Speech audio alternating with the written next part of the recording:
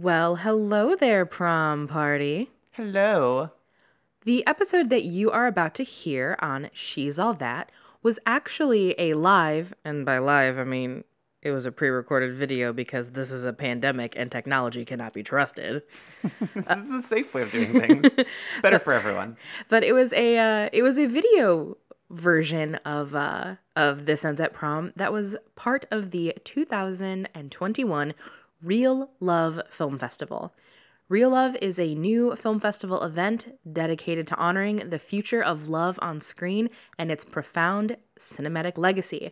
The festival featured over a dozen feature film screenings, along with a variety of short film programs and special events, like This Ends at Prom, to explore the full emotional spectrum of love in all of its various forms: romance, family, and friendship.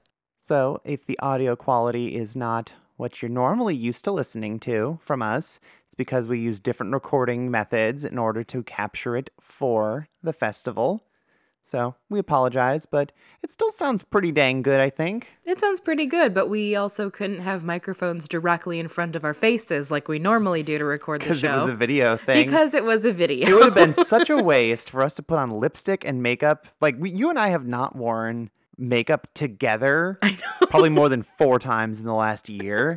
So it would have been a real waste to just cover up half of our face with microphones for that. Like, I have to wear a mask all the time. I wore lipstick. My femme identity felt so validated. Yeah. So we really hope that you enjoy this episode. It was a total blast to do. We were so thankful to be part of the Real Love Film Festival, and we hope that you enjoy the show. I think this is going to be a good discussion.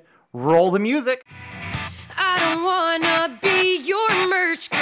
I wanna be your goddamn idol. And I don't wanna have to work twice as hard for the same motherfucking title. But I realize that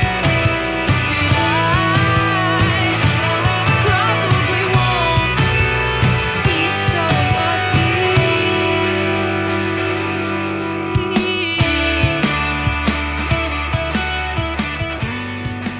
Hello there, prom party, and welcome. You are joining us today for the Real Love Film Festival. If this is your first time listening to us, I'm one of your co-hosts. My name is BJ Colangelo, and sitting over here on this couch, underneath this beautiful half-seen Black Panther velvet painting that she got out of the trash, is my wife. I know. I wish people could see it better because he is so proud. But I'm your wife. I'm Harmony Colangelo. And today we are talking about one of my favorite movies of all time, and what I like to think of is a teen girl romance classic, and I assume many of you out there also think the same. But before we dive into that, I just have to say, it is so nice to be able to do this on camera and like get dolled up and get to wear lipstick. Right? I don't know the last time I've gotten to wear lipstick because I'm just behind a mask all the time. Yeah. I mean, I go out more often than you do because I still have been working this whole time at the bar. So. Yeah, so you get to actually look like a human.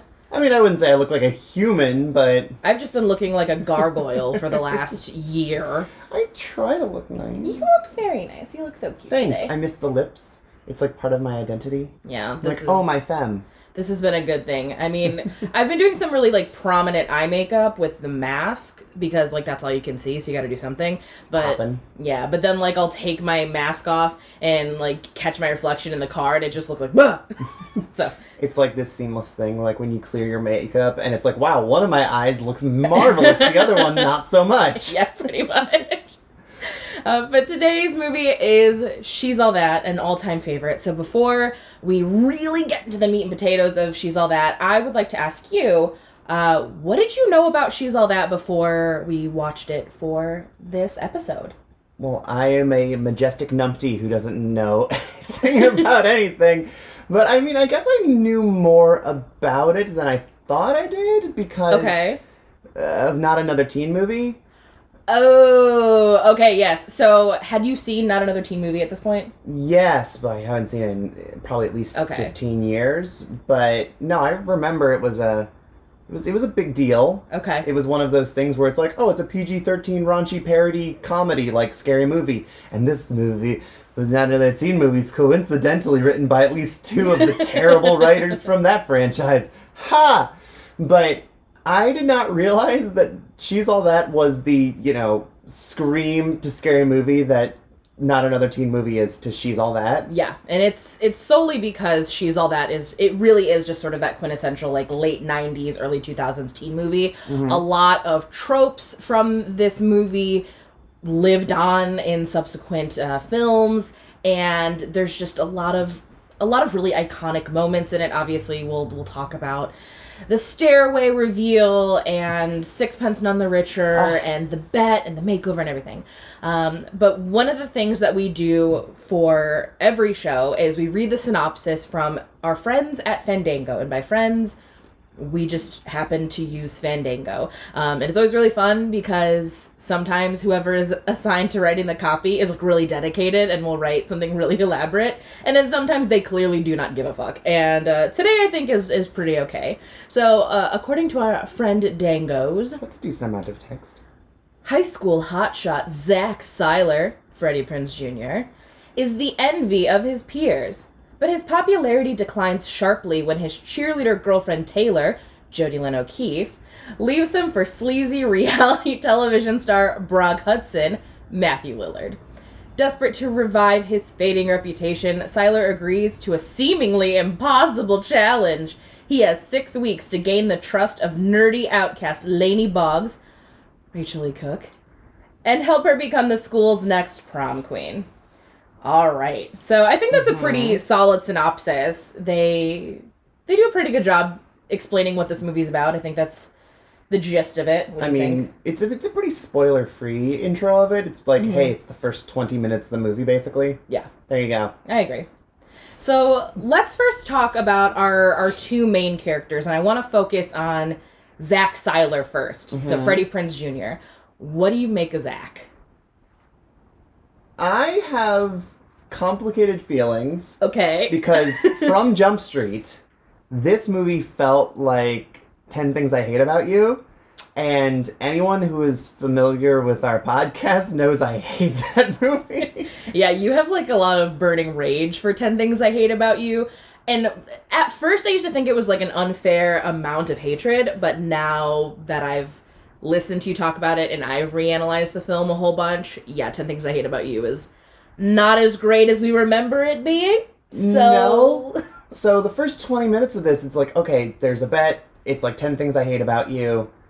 And also it was like just absolutely obliterated by the parody, which is really much more of like a mockery of Not Another Teen Movie. Mm-hmm. And I thought Freddie Prinze Jr. was going to be a lot more of a douche than he ends up being, but he's really charming, actually. Right, okay. So in a lot of teen movies, when we have this sort of jockey character or this, like, hot man on campus sort of guy, they usually suck. Like, they're usually a huge asshole, and they're not nice people, and they're also kind of stupid.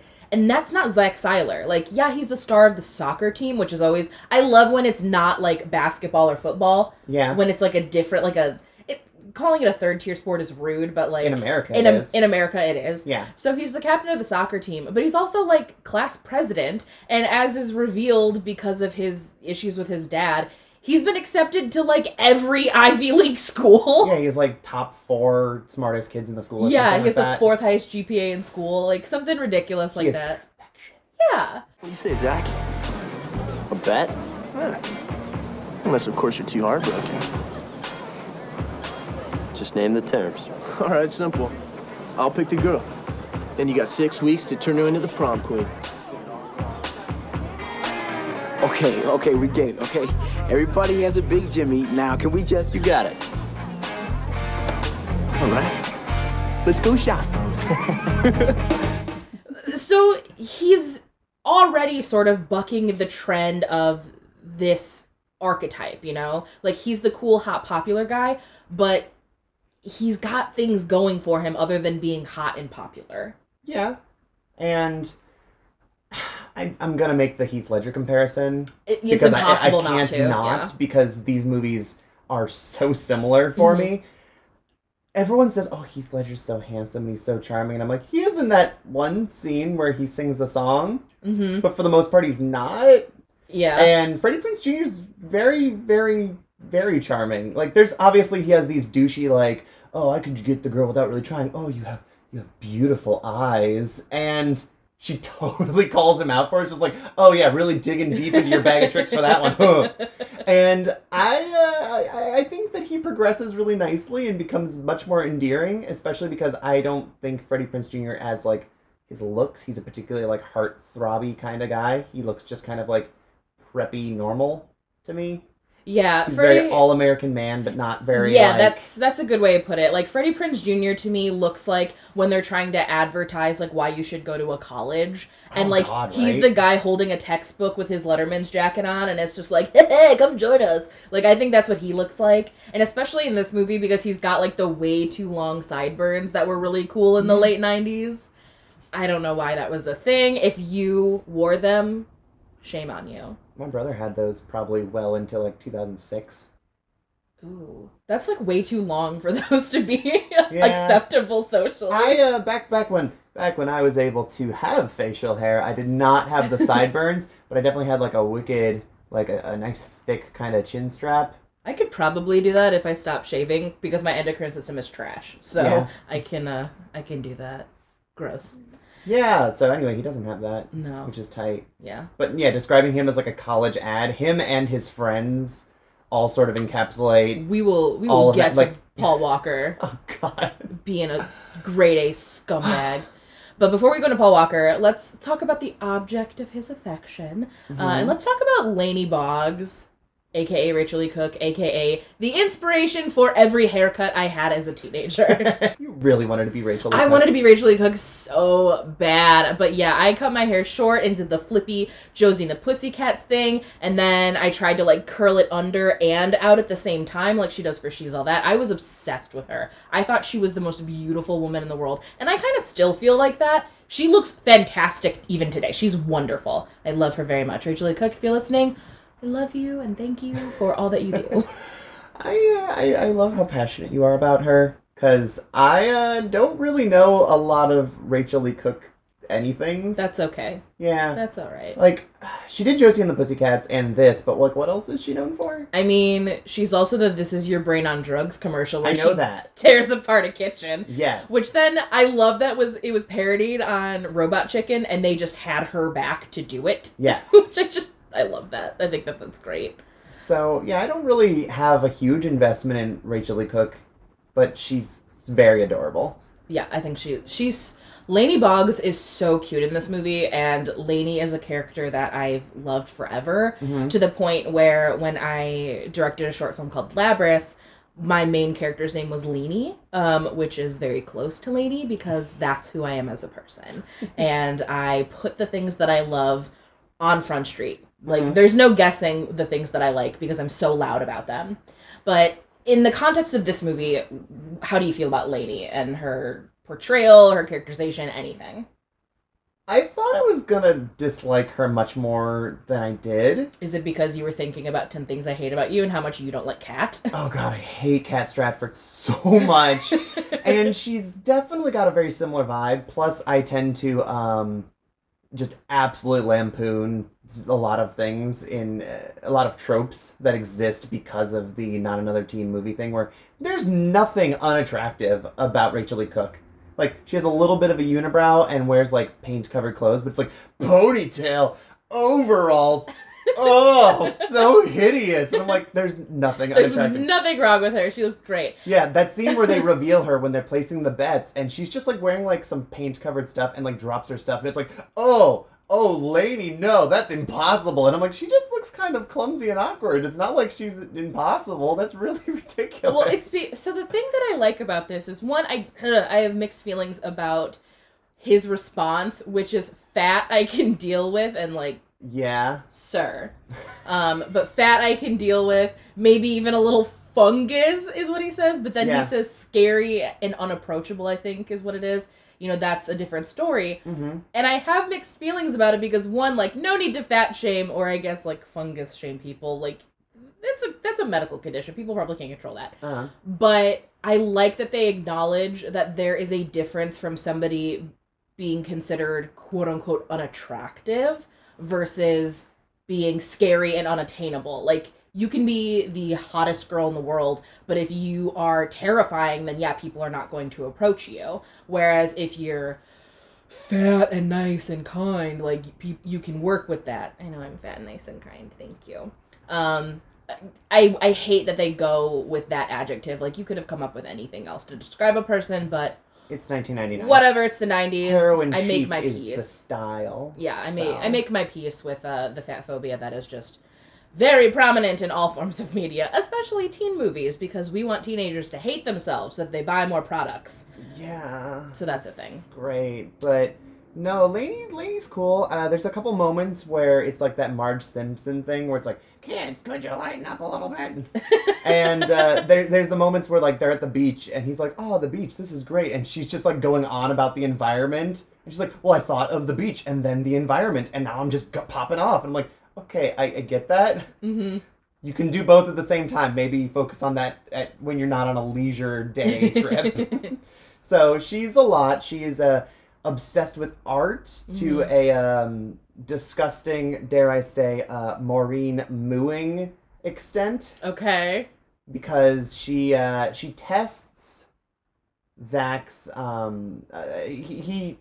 He goes ahead and is like, hey, I'm interested in you because I like art, not I'm on a bet or I think you're hot or whatever. He's trying to get in by being like, hey, could you teach me about art because I really like your art, which, you know, totally is a lie. But she tests him by taking him to the, what is it, performance theater? It's like a performance art, little black box theater. And boy, is that performance, which features one of my absolute favorite people, Alexis Arquette. Yeah, Alexis Arquette playing Mitch the underwear guy. Oh my god, it is so cringy and unpleasant, and I hate everything about that performance so much. I know that there has to be a blog somewhere, or like maybe it was on Tumblr before it got shut down when they got rid of porn, but I feel like there has to have been like some art student that was like, I'm gonna break down why the performance art in She's All That is actually brilliant.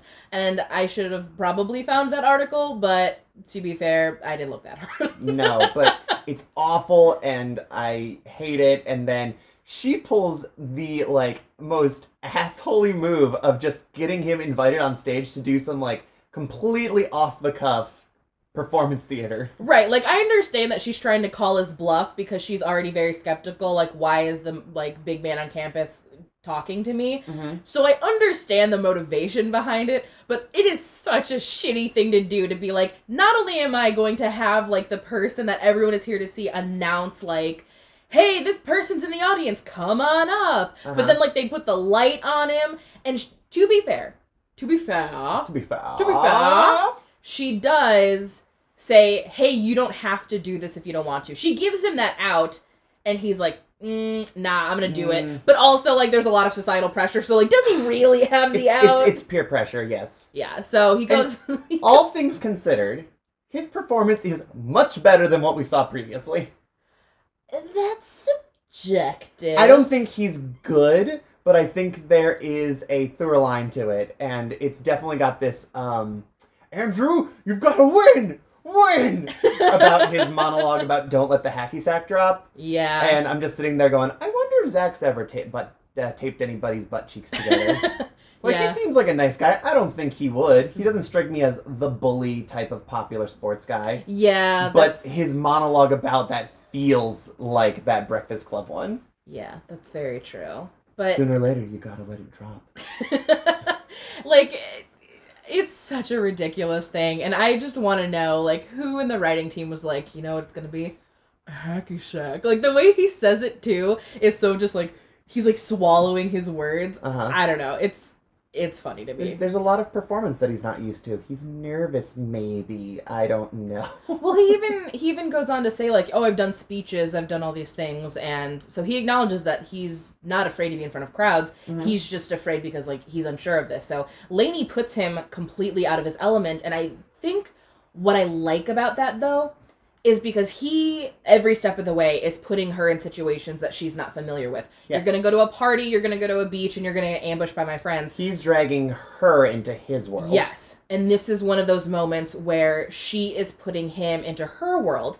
And she does that again a little bit later when he wants to take her to this party. And she's like, no, I can't. I, have to clean my whole house. Because something we learn about Lainey is her mother passed away from cancer. And since then, she has sort of taken on that maternal role in her family for her dad and her little brother Simon, who is... Kieran Culkin is so fucking cute. Like, he's so cute in everything that he does. I love him. He's a great little brother character. Zach, mi compadre con queso. I believe you said you were cleaning. I am. I will be. Tell you what, how about I save you some time?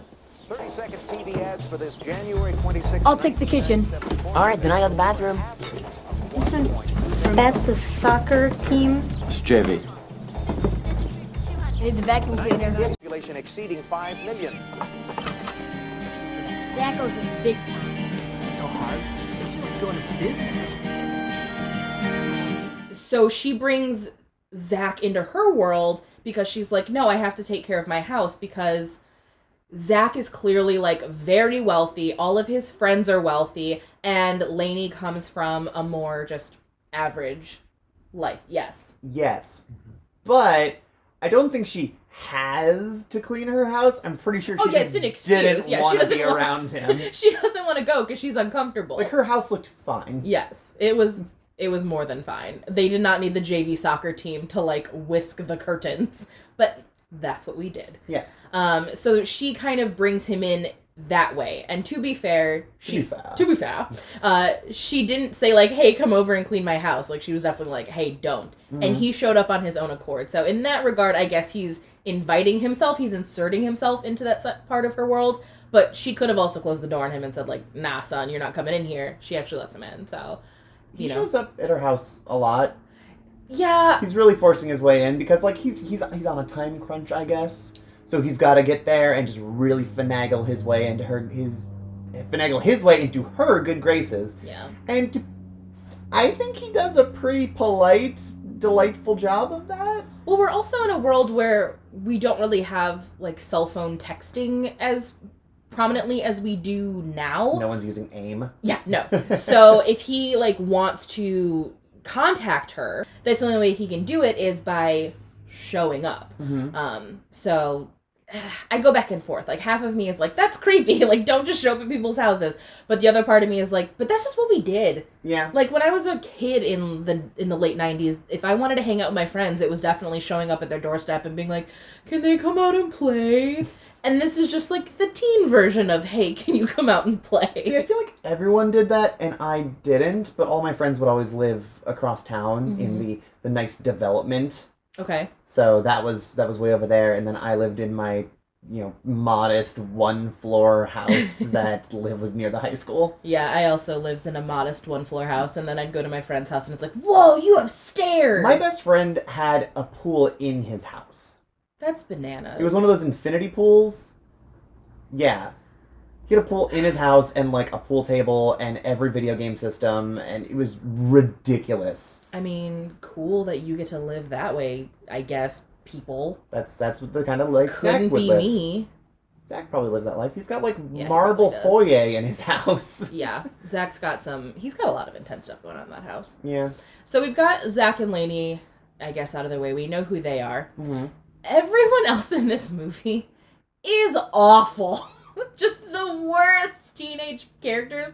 Except, okay, maybe ladies. There's a couple that aren't. Yeah, there's a couple that are fine. But for the most part, the overwhelming majority are, like, garbage people. The guy from Psych is fine. Yes, he's good. I don't know his name, but Paul Walker's terrible.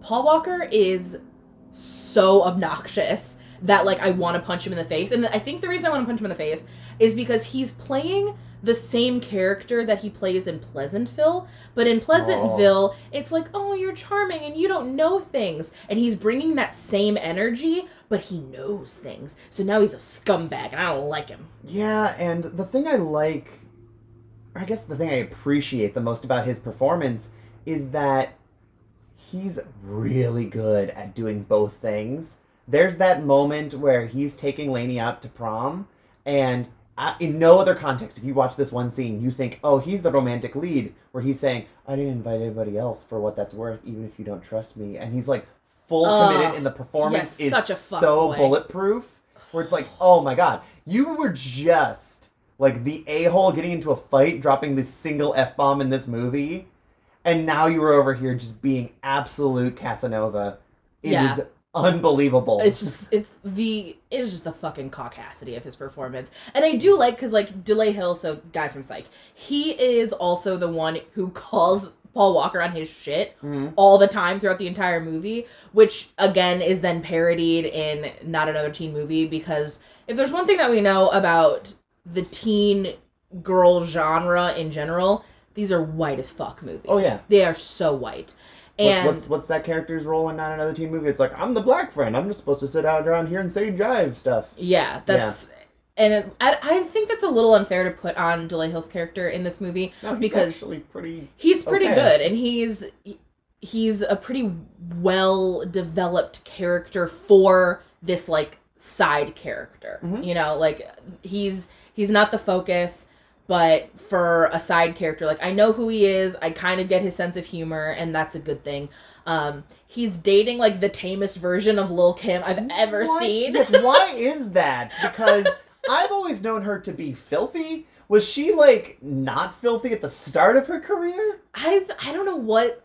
Like, I don't know what direction they gave her, but I am secretly so in love with Lil' Kim with, like, her gigantic hair, and she's so nice, and she's like, hey, let's just play volleyball, and let's hang out, and da-da-da. I'm like, I don't know what to make of that. It's so strange, but no, he is definitely the most fleshed out of the side characters, aside from, like, what would be the two antagonists.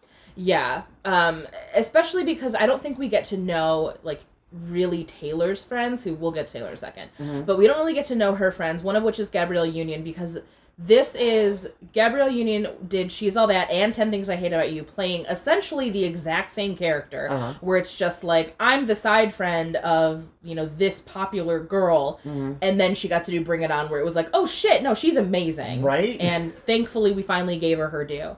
But yeah, Taylor's friends, it's Gabrielle Union and then this other actress whose name I always forget, and that makes me a piece of shit, but we don't really know who they are. Like, they don't give us anything to work with. And I think it's also because Taylor is just a force to be reckoned with. She is like queen bitch of teen girl movies. She is so evil. Mean. She is outrageously mean. And, like, there's something I respect about her just not even apologizing about being an awful person. Right. Because she's so bad, but she's like, I'm hot, and I'm entitled, and fuck you. Yeah, she's fully aware of who she is. Like, she even has that thing where she's like, my mother was a prom queen in this time, and my aunt was a prom queen in this time, and my cousins were a prom queen, and my sister would have been a prom queen. I'm a legacy. And it's like, so she's fully aware that, like, shit gets handed down to me because I'm rich and pretty and white, and she's aware, and she just does not give a fuck.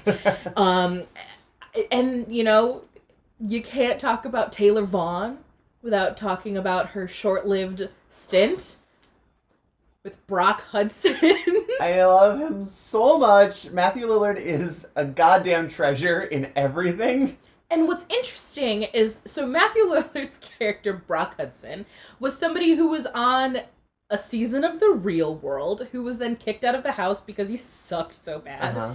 And now he just kind of coasts on being, I was on The Real World. Uh-huh. And that happens now. Oh, yeah. Like, the amount of times that you'll see club flyers, and it'll be like, so-and-so from Bad Girls Club, season 77 is here. And you're like, who the fuck cares? But people do care! As a person who doesn't understand The Real World, or Big Brother, or any of these things, I remember they were, like, frequently talking heads on VH1 shows. It's like, oh, there's Puck. And I'm like, all I know is you're gross. Yeah. Like, all you did was do gross things and you were a jerk. And Matthew Lillard is like this wildly narcissistic version of that where he gets a tattoo of his own face And it says, saying "Me." And oh my god, he is incredible in this film. Like, she just wants to have sex with him, and he's busy watching himself on TV and, like, mouthing his own lines. And mimicking, like, him throwing things off the kitchen. Oh, and then he has his, like, funky dance number, which I pray they did not choreograph, and they were just like, go out there and hit it. That's what I hope, too. I really hope that they were like, you know what, Matthew? We trust you. Just go off. God, I love it so much. Like, it's out of control. He's out of control, but the commitment that he has, it's like, I know everything in my being is telling me that I need to hate this character. I can't hate this character. But that's the thing that this movie does really, really well that I don't think other movies like 10 Things I Hate About You do, where these characters have the right hate. They have, like, proper heat as opposed to go-home heat, which is... I like hating you. I like you as a part of the puzzle that is this film. Yeah, I don't want to see your stupid face and I want you to get off my screen because I want you to get out of here. It's not that kind of heat. Yeah, it's not going with our 10 Things I Hate About You comparisons. This is not Joey Eat Me Donner. Oh, the guy who has a sex cult? Yes. Where it's not Andrew Keegan. Where every time I look at him, I'm just like, get the fuck off my screen. Because like, I don't feel like that. I want to see what Matthew Lillard's going to do. Right? I want to see him go ham. I want to be entertained, and I am not entertained by any of the bad people in 10 Things I Hate About You, including some of the people who are supposed to be good guys. Mm-hmm. Like Joseph Gordon-Levitt, who's not actually a good guy. And Bernard the Elf. His name is David Krumholtz. He has a name. I will never remember that. He's always Bernard the Elf. Yeah, that's fair. So, like, they're supposed to be good guys, and I'm like, no, I don't like you. You're unlikable, and you do all these things wrong because you're a bad person, and I want you to get off my screen. Yeah, which this movie doesn't do that. No, the characters, because, like, Taylor's evil. Like, we know she's evil. Yes. Thank you. Excuse me? Thank you. For a minute there, I forgot why I avoided places like this and people like you. Avoided us? Honey, look around you. To everyone here who matters, you're vapor. You're spam. A waste of perfectly good yearbook space. Nothing's gonna change that. That makes it okay for me. Like, because Taylor's not trying to put on any airs of, like, oh, I'm actually secretly a good person and, like, you should care about me. She's not doing that. She's like, no, I'm a bad bitch, and either you're down with it or you get out of here and I'll destroy you. And I respect that. I respect that she is very aware of who she is. I don't have to like her. I don't have to think that I want to hang out with her, or I'm not voting for her for prom queen. But, like, respect. You're owning your bitchitude. Well, in the context of a romance, like, teen comedy... She feels so outlandish, it's almost more like a Drop Dead Gorgeous character. Yeah, she almost feels like a parody of a character. Yes, and that to me is very enjoyable, and that just makes the whole better. Especially because she doesn't really get proper comeuppance. Yeah, no, because she gets to be prom queen. Yeah, like nothing bad ever happens to her, so if, say she was like, not entertained, let's devil's advocate. Let's fantasy book this film. Okay. She is just... entitled, shitty, not fun evil. Okay. And the movie plays out the exact same way otherwise. What is enjoyable about that? Yeah, nothing. It's like if Romeo and Michelle had all of the characters, nothing bad happens to the popular girls at the end of that movie. Mm-hmm. It's just so... This needs to be satisfying. Like, I need to at least enjoy your journey since nothing's ever going to happen to you. I think you could make the argument, though, that Taylor does get her comeuppance in that at the end of the film, she's alone. And, like... She doesn't care. I mean, she sits at the end of graduation just smoking a cigarette, just being like, whatever, I'm a bad girl. Yeah. So she gets her comeuppance in the sense that she's alone and she doesn't get what she wants that way. And to me, I've always read that as, you're graduating alone. Yeah, you have this, like, prom queen title, but, like, what good is that? Because now high school's over. Like, you peaked. Taylor Vaughn's done. Oh, yeah, that's one of those people who's just gonna... It's gonna be like the bald guy from Just Friends who's just like, buddy, can I borrow $5 for a beer? And he's still wearing his Letterman's jacket, and he's like, oh, remember that hot girl in school? She's still a piece, man. I'm so lonely. It's that kind of a character who never leaves their hometown. And, like, I like that that's going to be her fate, but we don't get to enjoy that. Yeah, that's true. That's a very good point. I'm here for the ride of her being absolute evil. Like her campaign posters? She looks so mean. Right? Like, I love that there's a scene in the cafeteria that we both have discussed, like, feels It doesn't very... make any sense. No, it feels very out of place, and it's the famous pube pizza. Hoover it. Yeah, sure. Cool. Yeah, where they make the Shermanator eat pizza with his own pubes on it, which And is... also that other kid also- with the, what is it, Kill All All artists. Okay, cool, you're tough. Yeah, which is weird because I forgot that's what his shirt says, and it's like kind of crinkled for a while, and at first I thought it was gonna say kill all fascists, and I was about to be like, hey, maybe we shouldn't bully him, and then I saw that it said kill all artists, and I was like, no. Yeah. Okay. I was disappointed. I thought it was gonna be like really revolutionary, and then Easy there, rebel without a cause. Can't help it. Can't help it. But yeah, that scene, as soon as it's happening, because I obviously haven't seen this movie, I know nothing about what's going on in it, and it's going on, and I get the function of it in the story, because it's Zach standing up for Lainey's brother, and he's being bullied or whatever, and like, cool, you're being like this tough guy who's just like, yeah, eat the pube pizza, like, do it, or you're gonna have to mess with me, and it's like, first of all, you're a soccer player, you're not that tough. Second of all... I don't know, they got some strong kicks. Yeah, okay, Have cool. you seen their calves? You wreck somebody. Do you think that he's gonna go win a fight by punting? I would love to see it. That's my purse! I would love to see it. I mean, I would too, but, like, I don't think that's how he's gonna actually win a fight. I think he's just doing it off of, like, the authority he has within, like, the social standings of the school. Yes. Fine, whatever. But this scene is, like, such a gross-out teen boy movie style scene that it just feels weirdly out of place, and we could have got the point across of what we were doing in a better, less out of place way than what we ended up with in this film. I understand. Yeah, you're absolutely right about that, but if it wasn't for that scene, we wouldn't get all of those images of Taylor Vaughn for prom queen where she's just standing cross-armed, just staring down like, vote for me or I'm gonna fucking end your life and set your car on it's fire. Like Andre the Giant, obey. Yeah. Oh, yes, that's exactly what's happening. Oh my god. Yeah, no, we could have had a scene where that was happening, or just put him in, like, the backgrounds. Like, just stick him to the lockers or something. I do like that her campaign, too, of, like, vote for Taylor, here's the latte. Like, that's really funny to me. And very rich and very white, and it just makes me laugh. Yeah. So we've gotten our characters out of the way. We know who we're dealing with. We know who we're playing with. So I want to talk about some of the theming that we see throughout this film, and one that we definitely need to talk about because it's something that comes up in a lot of teen cinema, especially teen romance movies, is the makeover. Yes. Gentlemen, may I present the new, not improved, but different, Lainey Boggs. So how do you feel about this makeover now that you've seen films like Clueless? So you've seen other makeover films. What do you make of this? Like, the change? First of all, this scene is iconic. We've discussed on past episodes of the elegance of the stairway reveal as opposed to, like, a hallway reveal. Yes. So I'm really glad because this is our first one with a stairway reveal. Yes.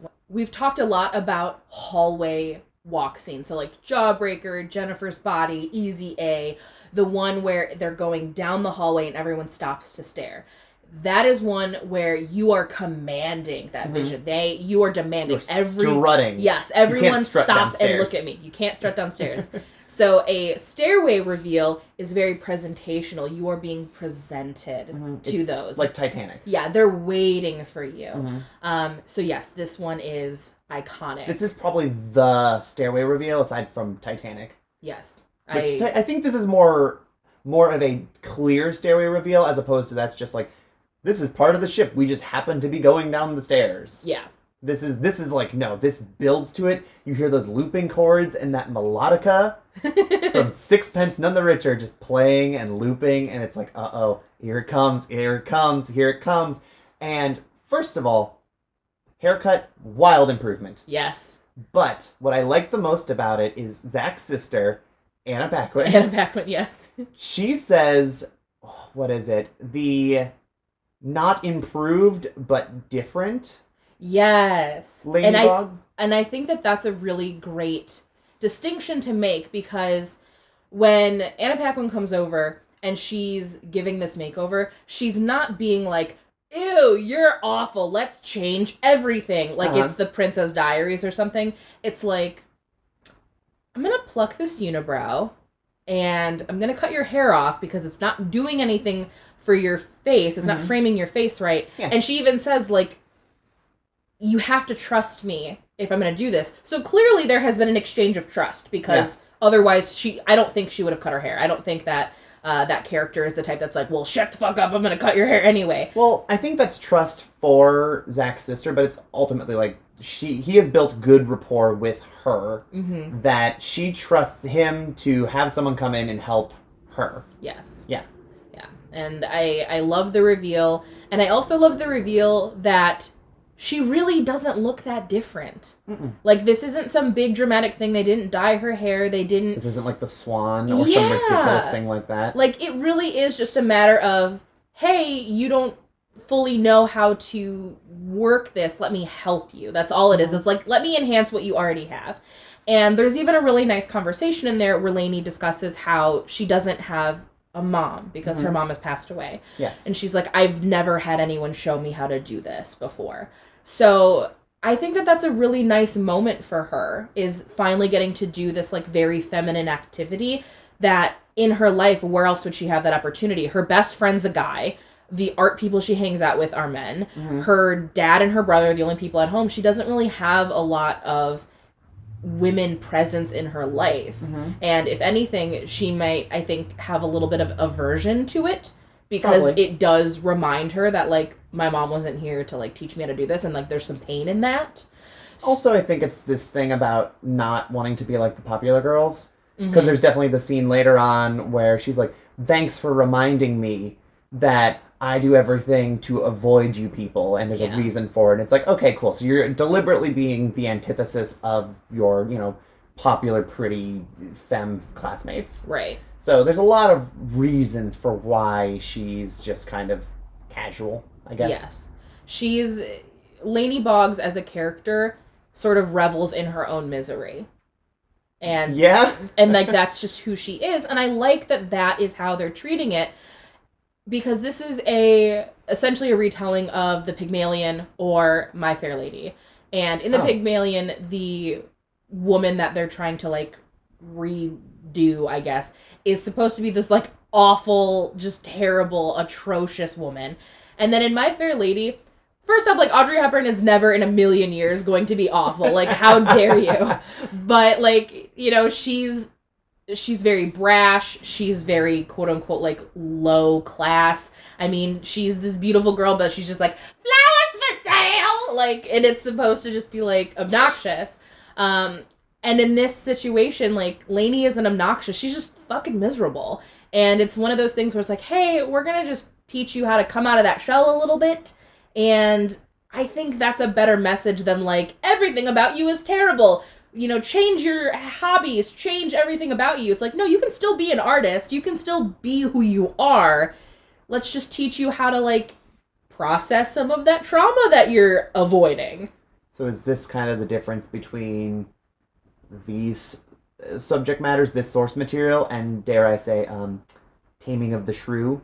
Yes. Yeah, where it's like, you're unpolished, not you're awful. Yes. And, like, unlikable. Yeah, because that's the thing that bothers me the most about 10 Things I Hate About You, is that everything that Kat is interested in is presented as being bad.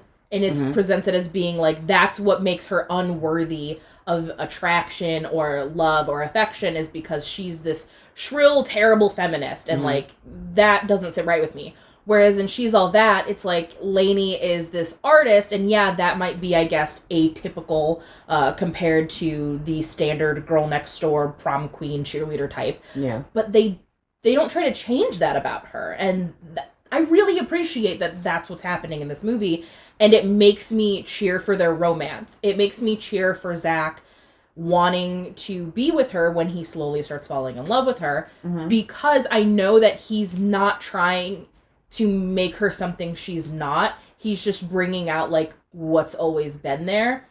through nefarious means, obviously, because Yes, it's a shitty bed. I guess we'll get to the resolution of Yeah, that in a little bit. But no, there's actually two aspects I think about her being an artist that I think are interesting. One, if she's miserable, that's always the stereotype of what you need to do to be an artist, is you need to suffer. You need to suffer for your art. be a miserable, unpleasant person, because if you're not, then how can you be inspired? Mm-hmm. Because people don't like happy art. People don't like artists who are successful and whatever. If you're not actually like plagued and emotionally burdened by what you're doing as a creative, then what's the point? Right. And the other aspect is that her being an artist, like, seems cliched, but it's also not super common for a lead. Certainly not for, like, a romantic lead. I mean, you'll get things where it's like, oh, yes, I want to open a bakery. I'm a cake artist. But you don't have, like, no, I get messy and splatter paint and do weird stuff kind of artist as a lead very often. So she's very unique in that sense. Yeah. And the fact that her art isn't, like, portraiture or landscapes or something that's very accessible to, I guess, the society in mass. She's like an experimental artist, and she does mixed media, and everything is really like adventurous, and I like that that's the choice that they've gone with her. I think that it's a very smart one, and I like her art. I think it's fucking cool. I agree. I obviously in the before times when I wasn't dating you and my life was way worse, I was seeing a girl for a couple dates, and there was a moment where we were out to dinner. And she did what was described as kinetic art, where it was like art that like would move, or if you shifted the light, it would be different. I'm like, oh, I like that in theory. But she and I would be at a table, and she would go, hold on, stop this conversation. The light's hitting my glass of water really interestingly, and I have to draw the shape that is appearing on the table. And I'm like, okay, I think you're trying a little hard right now. I don't know if you're trying to impress me or if you think this is what you're supposed to do, but like maybe dial it back about 20 notches there, because that is just super bleh. Yeah. Like there's nothing about that is appealing for a conversation. I'm not supposed to sit there and be like, oh, those are some interesting circles you just drew.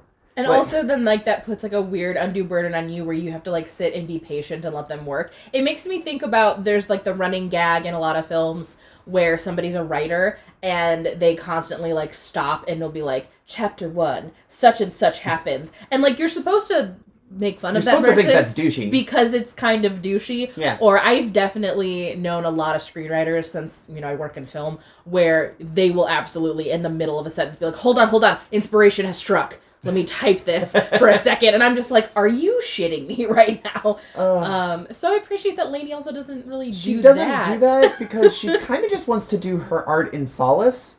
And which is more my speed anyway. She also does something that I think is really clever, in that she because her dad is like really big on like, he's a pool cleaner. Yes. And that's his thing. And you pointed out that that's a very like Mac McGuff from Juno thing. Heating and air conditioning. Yeah, it's the heating and air conditioning, but it's for pools.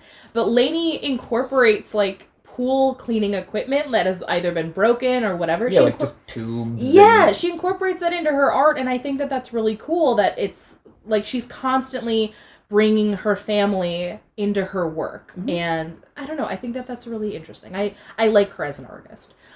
So I especially like it that they don't completely try to change her. It's just like, hey, let's soften these edges a little bit, which, if she was not down for, she would absolutely have said no and told them to screw off.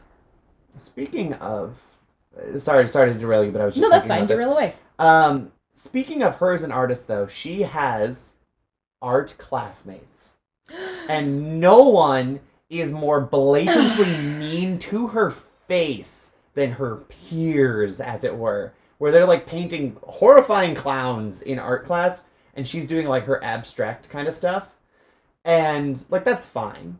But then later at that party, she enacts her revenge. So first off, yes, Clea Duvall, yes, lesbian icon, teen movie icon, love of my life. I adore okay, obviously. Okay. You're like real life love of my life. But as far as like my cinematic universe, I love Clea Duvall. But like wow, she's so mean. Like, Right? she tells her, like, trigger warning for self-harm. She tells her to kill herself. It's like a cute joke of like, yeah. hey, most artists aren't appreciated in their time, so maybe you should kill yourself and then people will like your art more. And it is so cruel and mean and just, there's no need for that at all. It's really excessive. But like, here's the thing, is kids are fucking mean like that. And that's exactly it. Kids are that mean. Kids Yeah. are terrible. The amount of times that people respond to somebody's like, I didn't like your YouTube video. You should go jump in a ditch. And it's like, what the fuck? Like, yeah, right? that's so mean. Or just, you know, existing as any sort of marginalized identity on the internet. That's how people treat you. Right? So in a weird way, it's like I watch this, and as much as it makes me, on like a moral, personal level, upset and uncomfortable, that does not make that scene inaccurate. Oh no, it's extremely authentic, especially because she is like this rich girl who gets to go to whatever art school she wants after graduating. And she is so entitled and superior. And, like, that's the person that I'm really glad gets to have their comeuppance. Because, like, later at the party, she's, like, puking in the toilet. And it's like, how does it feel that I get whatever I want and you're stuck cleaning my puke? Yeah, so then Lainey gets her revenge by taking her makeup, which... that's not the makeup that was in her bag. Okay. I don't know where this face paint came from. But she paints her face like a clown, and I love that for Lainey, because it's like, look at the big brain on Brad there. Like, look at her trying to stand up for herself for once. What I really like about it as, like, revenge is its poetic justice, or I guess irony, in that, like, hey, I can make clowns. I just choose not to. Yeah, I mean, you're the clown. Yeah, I think it's great. I love that as like a callback sort of little commentary thing of just being like, oh, I could do this. I could be just like you, but I'm not. So as far as continued conflict goes, obviously it comes to a head that Zach's initial interest in Lainey was on a bet. And first off, this is like really when Paul Walker and like Taylor Vaughn are just the dirt worst. Like, this is not a good situation. And Paul Walker phrases it to just be like, yeah, you were just a bet this whole time.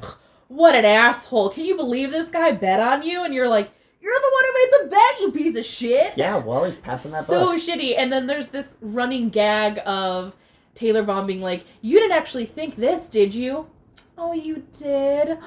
That's so sweet. And it gets such a bitch move. It's and very condescending. She does that to Rachel Lee Cook, and she's just so devastated.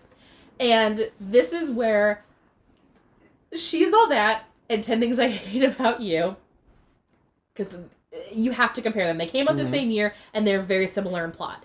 But when it comes to the bet, in both situations, I'm just like, why didn't you just own up to it at any given moment? Like, with 10 Things I Hate About You, Kat would have fucking been so down to screw people out of money. Are you serious? And then when it comes to this one, like, you've had so many opportunities to be like, hey, Lainey, by the way, I need to come clean with you. Here's what's up. Here's what's going on. But, like, I feel a different way. Like, that whole speech that you have at the end, after the prom, after everything's happened, you could have had that 2 weeks ago and prevented all of this. Yeah, but one, we need conflict, and we need the classic trope of the liar revealed. I know. But that aside, I'm sure Zach is sitting there going, I really painted myself into a corner, rim shot, and he doesn't really know exactly how to get out of it, so he's like, maybe she'll just never find out, I guess, because our entire relationship, as far as, like, us knowing each other, is fabricated on a lie.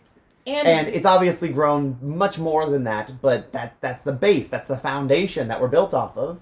And we also know that Zach's, I guess, like, toxic trait, so to speak, is that he can't make decisions because he's been sitting on, like, all of his Ivy League acceptance letters, and he's like, I don't know what to do. My dad wants me to go to Dartmouth, but I don't know how to make decisions.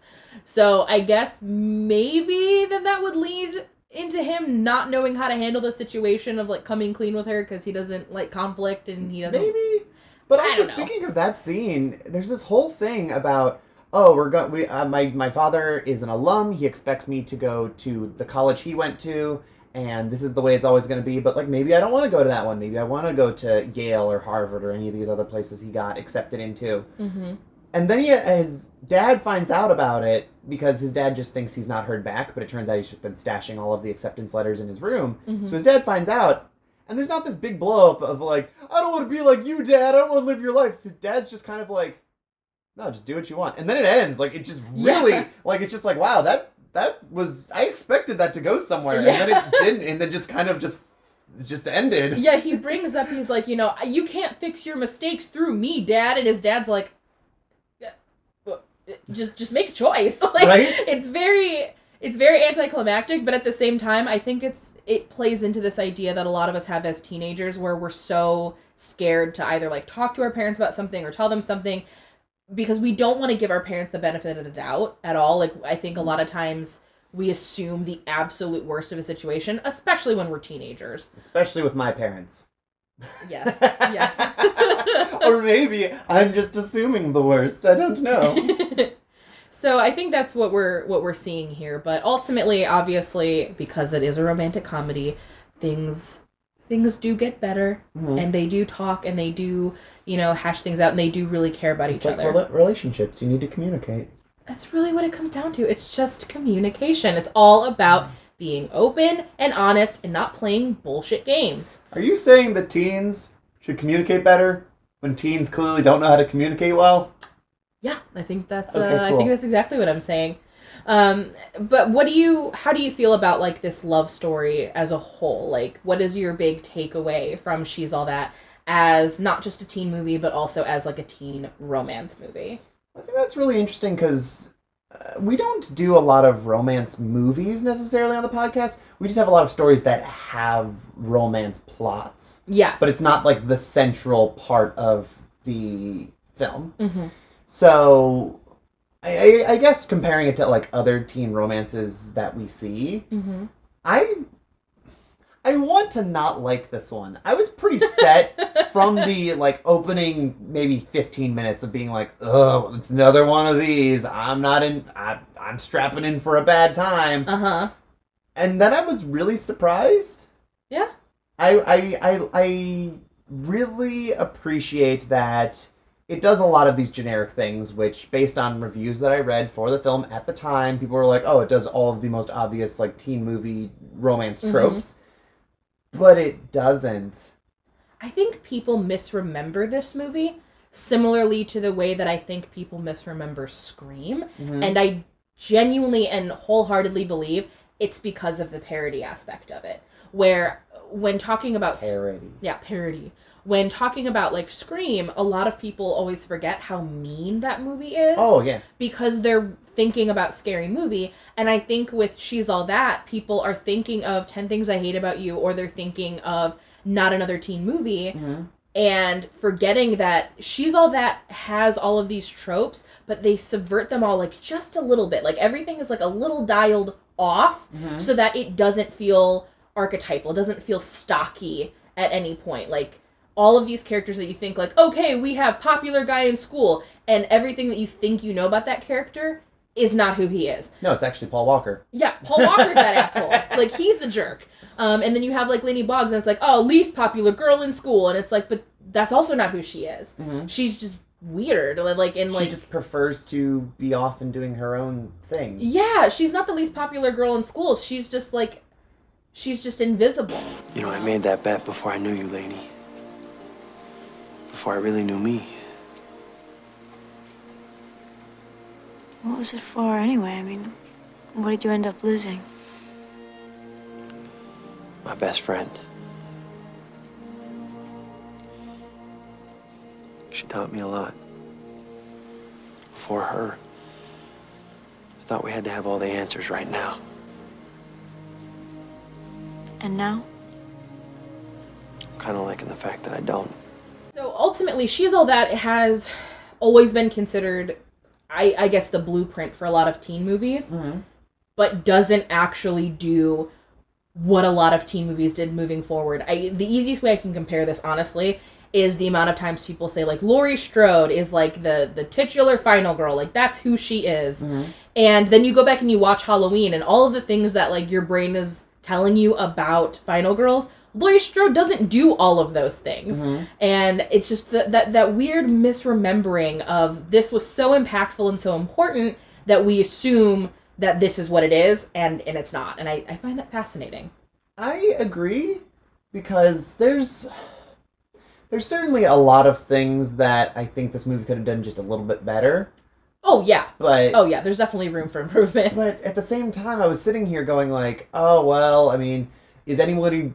Unless you have nostalgia for this movie, is there any reason to go back and watch it? Is there anything here for people who are not, our age, or, give or take 5-10 years?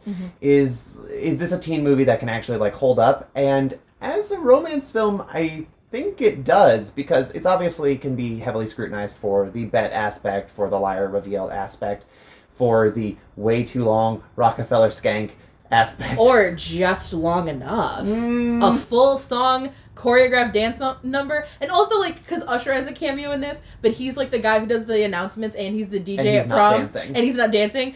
So every time you see Usher, he's behind a microphone at some point. Yeah. So, like, there's some things that you could go, well, maybe that was not the best choice, because it's really ugly in retrospect. But I think that the performances and the dialogue and just these little tweaks to it make it so much better than people would give it credit for. I agree. And I'm curious about this, because I don't know if you know about this. Did you know that they're remaking this movie? The answer is no, I didn't. So, not only are they remaking it, they're also apparently, like, gender flipping it. Wasn't there a bunch of controversy around? Yes. Okay, no, I do know this. There was a lot of controversy. So, one, it's starring, like, a TikTok star. I don't know her name. But it's starring some girl who's big on TikTok.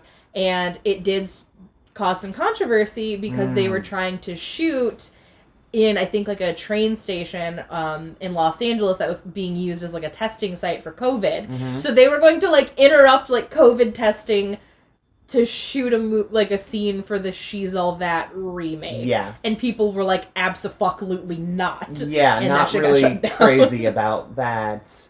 Because that was, I think, the first time I heard about this remake. Yeah. So, already off to a weird start. I have mixed feelings about the remake, because I felt very similarly when they're like, we're remaking Boy Meets World into Girl Meets World. And I was like, why would you do that? And then I watched the show and I was like, oh no, I actually really like how they've done this. It feels like a similar show in that same universe, but it doesn't feel like a remake. Okay. And I'm hoping that's what they're doing with this, personally. I mean, we'll see. But yeah, we'll see. I think that in the years since She's All That, a lot of these types of movies have gotten more and more shallow and haven't been allowing nuance with a lot of these characters. So I have, like, a weird feeling in, like, the pit of my stomach that this guy might be like, oh, hey, I'm trying to be prom king. It's gonna be like some She's Out of My League kind of thing. Is that what you think, maybe? Maybe. I don't know. Well, even She's Out of My League, I think there's nuance there, because Jay Baruchel's very Okay, what about, adorable. like, what is it, The Hottie and the Naughty? Probably something like that. Okay, gotcha. Yeah, I think I'm worried. But then again, like, it could prove me wrong. And maybe it's wonderful, and maybe it's going to do something like To All the Boys I Loved Before, which I know you have not seen. Nope. We'll get to it one of these days, where it is a teen romance movie that does a lot right. And, maybe there's that. But I will fully admit if I'm wrong, but I don't know. I've got that rumbly feel in my tum of like, oh no, this is danger. There's danger approaching. And But even if it does, suck on ice, and if that's possible, then that doesn't take anything away from this movie. I'm still going to love Rachel Lee Cook.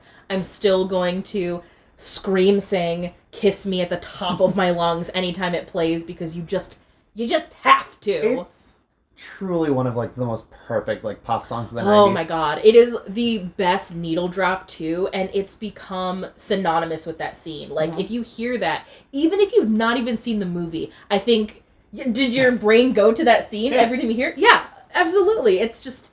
I'm like, this is where you come down the stairs in a nice formal dress. Yes, and what's funny is it's not even a formal dress. It's like a cute little Slinky Red number. And I think so many people associate that scene with, like, oh, the prom reveal. Yes. And it's not prom! It's not prom, it's like the middle of the movie. Yes!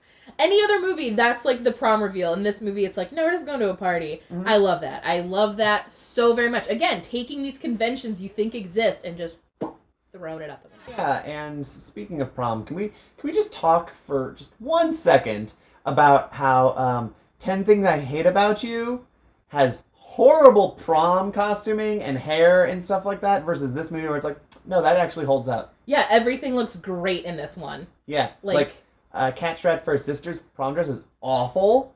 Kat's hair is that crispy, curly mess. When you gelled and then brushed it. Oh, and the crunchy curls. No, it's so bad. But then this movie, it's like, no, this is kind of legit. This is crisp. This is a good look that still holds up. So I have to admit, so we talked about how Rachel E. Cook was my fashion inspiration for hair for all of my life. Yes. And I have to admit that the very last pageant I ever competed in, I had hair probably around, like, chin length. Yes. So there's not a lot to do with it in terms of, like, a formal updo.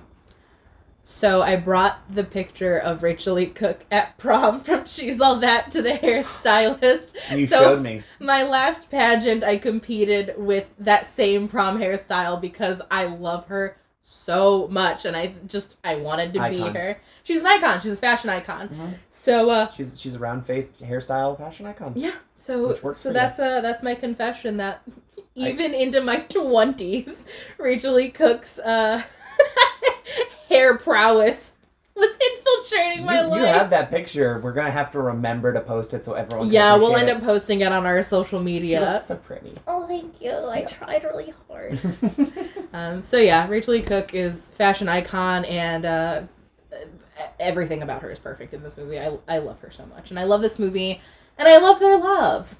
Yeah, me too. I do. I think that it's a really cute teen romance. I think a lot of like teen couples I kind of want to like kick in the face because I'm like, shut up, get out of here. Teen romance is really frustrating to watch as an adult because it's like, no, you're doing really dumb stuff. It's like when we watched Romeo plus Juliet, and it's like, wow, you kids are fucking dramatic. I know, but then it's also like, well, I mean, it's Shakespeare, but I know. Still. It's Shakespeare, it's classic romance. Fine. But not even that is an example. Like, just any teen romance where you're just frustrated by the teens because they're doing really dumb stuff or they're just kind of put together, where, I'm going to make the comparison again, where what do they have in common in 10 Things I Hate About You? They both make people nervous in class. Cool. So what this movie does, and I like it for, like, say, their first 2 dates. The first date, just quote-unquote date, it's not really a date, is Zach coming into fucking... God, what's Rachel Lee Cook's character's name? Lainey Boggs. There we go. I was like, Kat Stratford. I'm like, no, different movie. Lainey. So it's Zach being introduced to Lainey's world. The second one is at the beach, and it's like, okay, his friends just crashed this, and now it's sink or swim. Can you socialize? And that is her coming into his world. I like that there's this flip-flop of them kind of becoming more aware of the other one's what they do, who they are, what they sort of value as people. There's definitely these moments where, like, she has an expectation of being like, I'm not going to tutor you. You think I'm smart. And it's like, hey, I have better grades than you. Stop it. Yeah. Like, there's a lot of this, like, really, like, you don't really know me. Here's me showing you who I am thing. As opposed to 10 Things I Hate About You, where it's like, hey, Heath Ledger sings a really romantic song that will not in any way be reflective of how he is the rest of the movie, because he's way more charming in that one scene than the rest of the film. And then they're going to go, like, hit each other with paint, which, do either of them have an interest in that? No, it's just a kind of random date that doesn't really tie into their characters or what they have in common, and then at the end, like, oh, hey, here's a guitar. Yeah. Like, there's no chemistry there that doesn't make sense. These two, I believe their chemistry. And I think, and again, going back to the theming of The Makeover, in both of these situations, like, this isn't Grease, where he's showing up at the end of the prom and suddenly he's wearing, like, paint-covered overalls and he's like, I'm just here to impress her. And she's also not showing up like, oh, hey, look, now I'm Taylor Vaughn 2.0. Yeah. Like, they're both still very much who they are as people. And I don't know, it makes me root for them a little bit more because they're staying true to who they are and realizing that they're compatible despite their differences. And I think that that's really beautiful. I think we as people tend to be really limiting on who we are interested in. Like, we set these really strange, arbitrary I'm only things. going to date cancers. don't get me started on astrology. I will lose my mind. Yeah. But yeah, we set these like weird arbitrary limits on like the people that we're interested in, whether it's appearances, like I only date blondes or something stupid like that, or something worse and like racist, like that's also a thing. But when it comes to the, I guess, social hierarchy of school, this is the situation where it's like, hey, maybe the jock doesn't have to date the cheerleader. Like, maybe you can date other people. And I like that they explore that and they show, like, get to know people a little bit more. And this is something that I think we'll see continue forward in teen movie canon. Because I think about, like, the end of Mean Girls, where it's, like, people from all different cliques are together and, you know, existing in harmony, so to speak. And I think that's kind of they're laying the groundwork in She's All That for that sort of idea to be expounded upon in later films. Yes. So I was like, how do I start this sentence? Yes. And I think showing what this movie does correctly, now which if you were to just explain what this movie is, everyone's going to go, ugh, I don't like that, kind of like how I thought I knew where we were going at the start of this movie. To show how good this movie does what it's doing, let's talk about a makeover. Jock gets artsy girl and everyone hates it. The Breakfast Club. Oh, yes. Okay. Yes. That's very Absolutely good. Everyone who revisits The Breakfast Club goes, no, that makeover shouldn't have happened. That's totally, like, compromising who she is. Because it's a complete change of character for Ally Sheedy. Can I just say, as somebody who entered this journey with me to examine teen cinema, the fact that you just made that comparison on your own without any prodding from me, I am so proud of you right now, because my brain didn't go there at all in this. And the second you started talking, it was like, of course, how could I have missed this? I love you. I think you're great. Thank you. You're wonderful. I'm okay at film analysis sometimes. I'm so proud of you right now. Like, this is like a very all art is derivative of other things. Let's compare this movie to all of these other films to prove my points. We talked about Andrew in The Breakfast Club earlier, and we talked about like the hacky sack thing, and it's like, yeah, that's a perfect 1-to-1. But yeah, I didn't even think about the makeover, and you're totally right. Like, we hate that makeover because they change everything about Ally Sheedy's character. They make her preppy, they take the black makeup away, and she loses that sense of who she is, whereas She's All That's like, no, we're keeping you who you are, we're just kind of like cleaning you up a little bit so you're not just covered in paint all the time. Yes, and honestly, they help each other because it's not just, oh, hey, we're kind of introducing each other to each other's worlds and passions. No, what we're straight up seeing is how they are, their influences, where Lainey's art teacher comes up at the prom of all places. I guess because it's like the last time. There's like teachers that are chaperoning. It makes sense. It's weird and it feels very like opportunistic, like, but it's fine. Hey, that art that you did, it's the best thing you've ever done. I've been trying to get this kind of passion and commitment out of you for 4 years. Whatever has like inspired you or put you in this headspace that you're producing like this perfect art like this, just keep doing that. Because it's not, oh, hey, he's her muse. Right. It's a matter of she's probably not miserable anymore. She's opened up and is now exploring things. Because the subject of that piece is her mom. Yeah. So it's a mixed thing of like a portrait of her mom along with her art that she's been doing the whole film. Yeah, she's finally dealing with what that feels like for her. Like losing her mother, what that feels like. Yes, the whole point of this movie is she opens up because she has been closed off the entire time. And that's really, really good for her. And he ends up benefiting because he's not just like, oh, I'm just the jock who's got to go do my dad's thing. Yeah, he's not doing what's expected of him. Exactly. And he's like, maybe I'll go to art school. Maybe I'll do performance art. Who knows? I feel just like Julia Roberts in Pretty Woman. You know, except for that whole hooker thing. So, what now? I don't know. Art school. You? I've been kind of thinking about art school myself. Art? Yeah. You don't take art? Yeah, but I'm thinking more along the lines of performance art. Be silent. Be still. Be silent. Zach. What? For Zach, he's benefiting because he's not doing things that were sort of expected of him or that he expected people to expect of him. Yes. Because that whole interaction with his dad that falls really flat because you expect the dad to just be like, no, Zach, you gotta go to my college. It's not like that. And Zach has been operating assuming that his dad wants him to do something when he's not. Yeah. So now that now the world is all open, so he says things like, oh, maybe I'll go to art school. I'll go do performance art or something like that because I'm not too bad at it. And, you know, for a first time, his hacky sack routine was pretty good. I was fully expecting them to just, like, bust out some snaps. But they clapped, which is really strange. Which I'm like, oh. Yeah, I was not expecting them to clap either.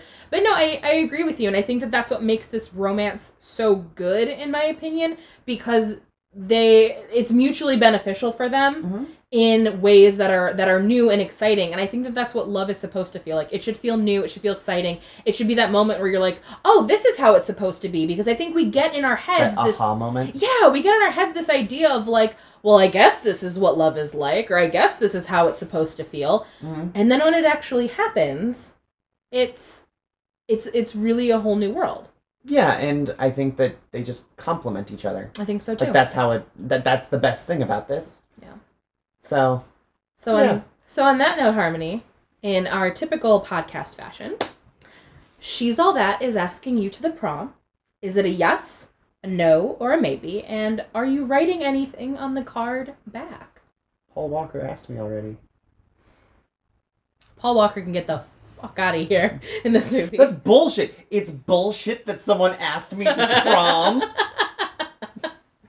No, the answer is yes. Okay, cool. I I love was pleasantly surprised by this film, especially because I hate 10 Things I Hate About That. That is the entire inspiration for our podcast. Yes, was because of how much you showing me that movie and me going, I hate this movie, here's why, and you went, oh great, I have to reanalyze my entire perspective of this film and life. So this feels like a very nice poetic flip side to that coin, where it's like, oh, it's the same basic story, but done well, and I have so fewer issues with it. And, I would revisit this one. I don't know how often, but I think that there's a lot of really good, positive, thoughtful things about this film. I'm emotionally invested, and I think that that's the best thing for a movie that is a romance. Yeah, I think it's definitely a feel-good movie, for me, for sure.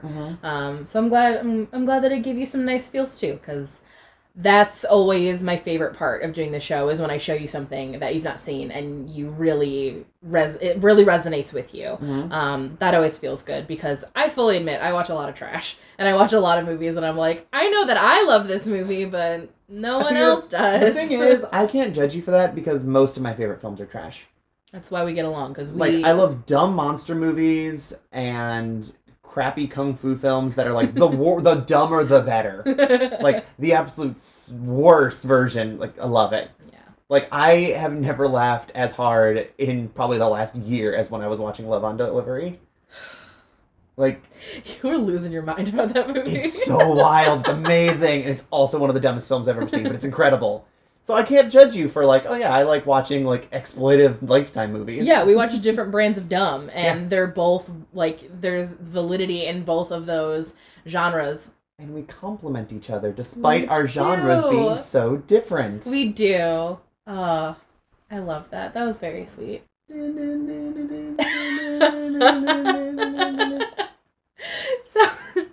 So I guess that takes us out on She's All That. I want to again thank everyone from the Real Love Film Festival. Thank you so much for having us. Thank you. This was a blast. I'm so glad we could bring our little show to you. If you like what we do, feel free to support us on Patreon. Our Patreon is patreon.com/thisendsatprom. Harmony comes up with playlists. We do sleepover party commentary tracks where we just watch a movie that's not quite a teen girl movie, but probably something we would watch at a sleepover, and we just talk about it. We also have our Sadie Hawkins Dance minisodes. where Harmony shows me teen boy movies, and I have sometimes good time, sometimes very bad time. I've been not showing you nearly enough trash. I know, we've been pretty good lately. I don't like the trash either, but it's really, really important for the teen boy experience for you to just really sink your teeth into the absolute misogynistic garbage that is a lot of teen boy movies. So maybe in February, maybe this month, I'll just give you some absolute bullshit. Yeah, I'm probably going to have a really good time. That'd be great. So you can support us on Patreon that way, or you can follow us on the social handles. We're on Twitter and Instagram at This Ends at Prom. If you want to find me on Twitter and Instagram, it's just my name, at BJ Colangelo. Harmony, where can people find you? I mean, if you want to find me, I'm on Twitter and Instagram as well at Velocitraptor, Veloca_trap_tour. And we also want to give a huge shout out to the Sonderbombs for letting us use their track title for our theme music. They're awesome. They have new music. Support them wherever you get your podcasts. Streamed by Clothbound. Yes. It just was released. It's getting really good early reviews based on the stuff that we're seeing at the time of recording. So, a lot of cool stuff. But on that note, friends. Is this where you kiss me? I mean, I can. We will see you next time, and don't forget to save the last dance for us. And yes, I will kiss you. No one kiss you, actual kiss. Thank you. It's cute. Bye, everybody. Bye.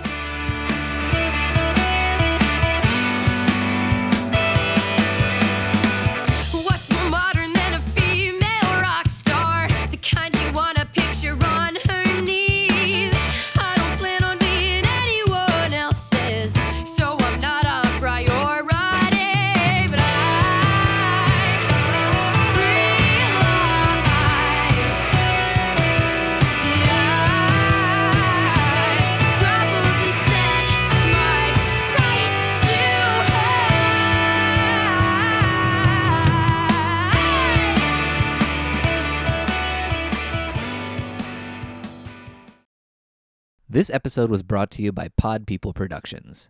To find more episodes of this show and others, please visit podpeople.me.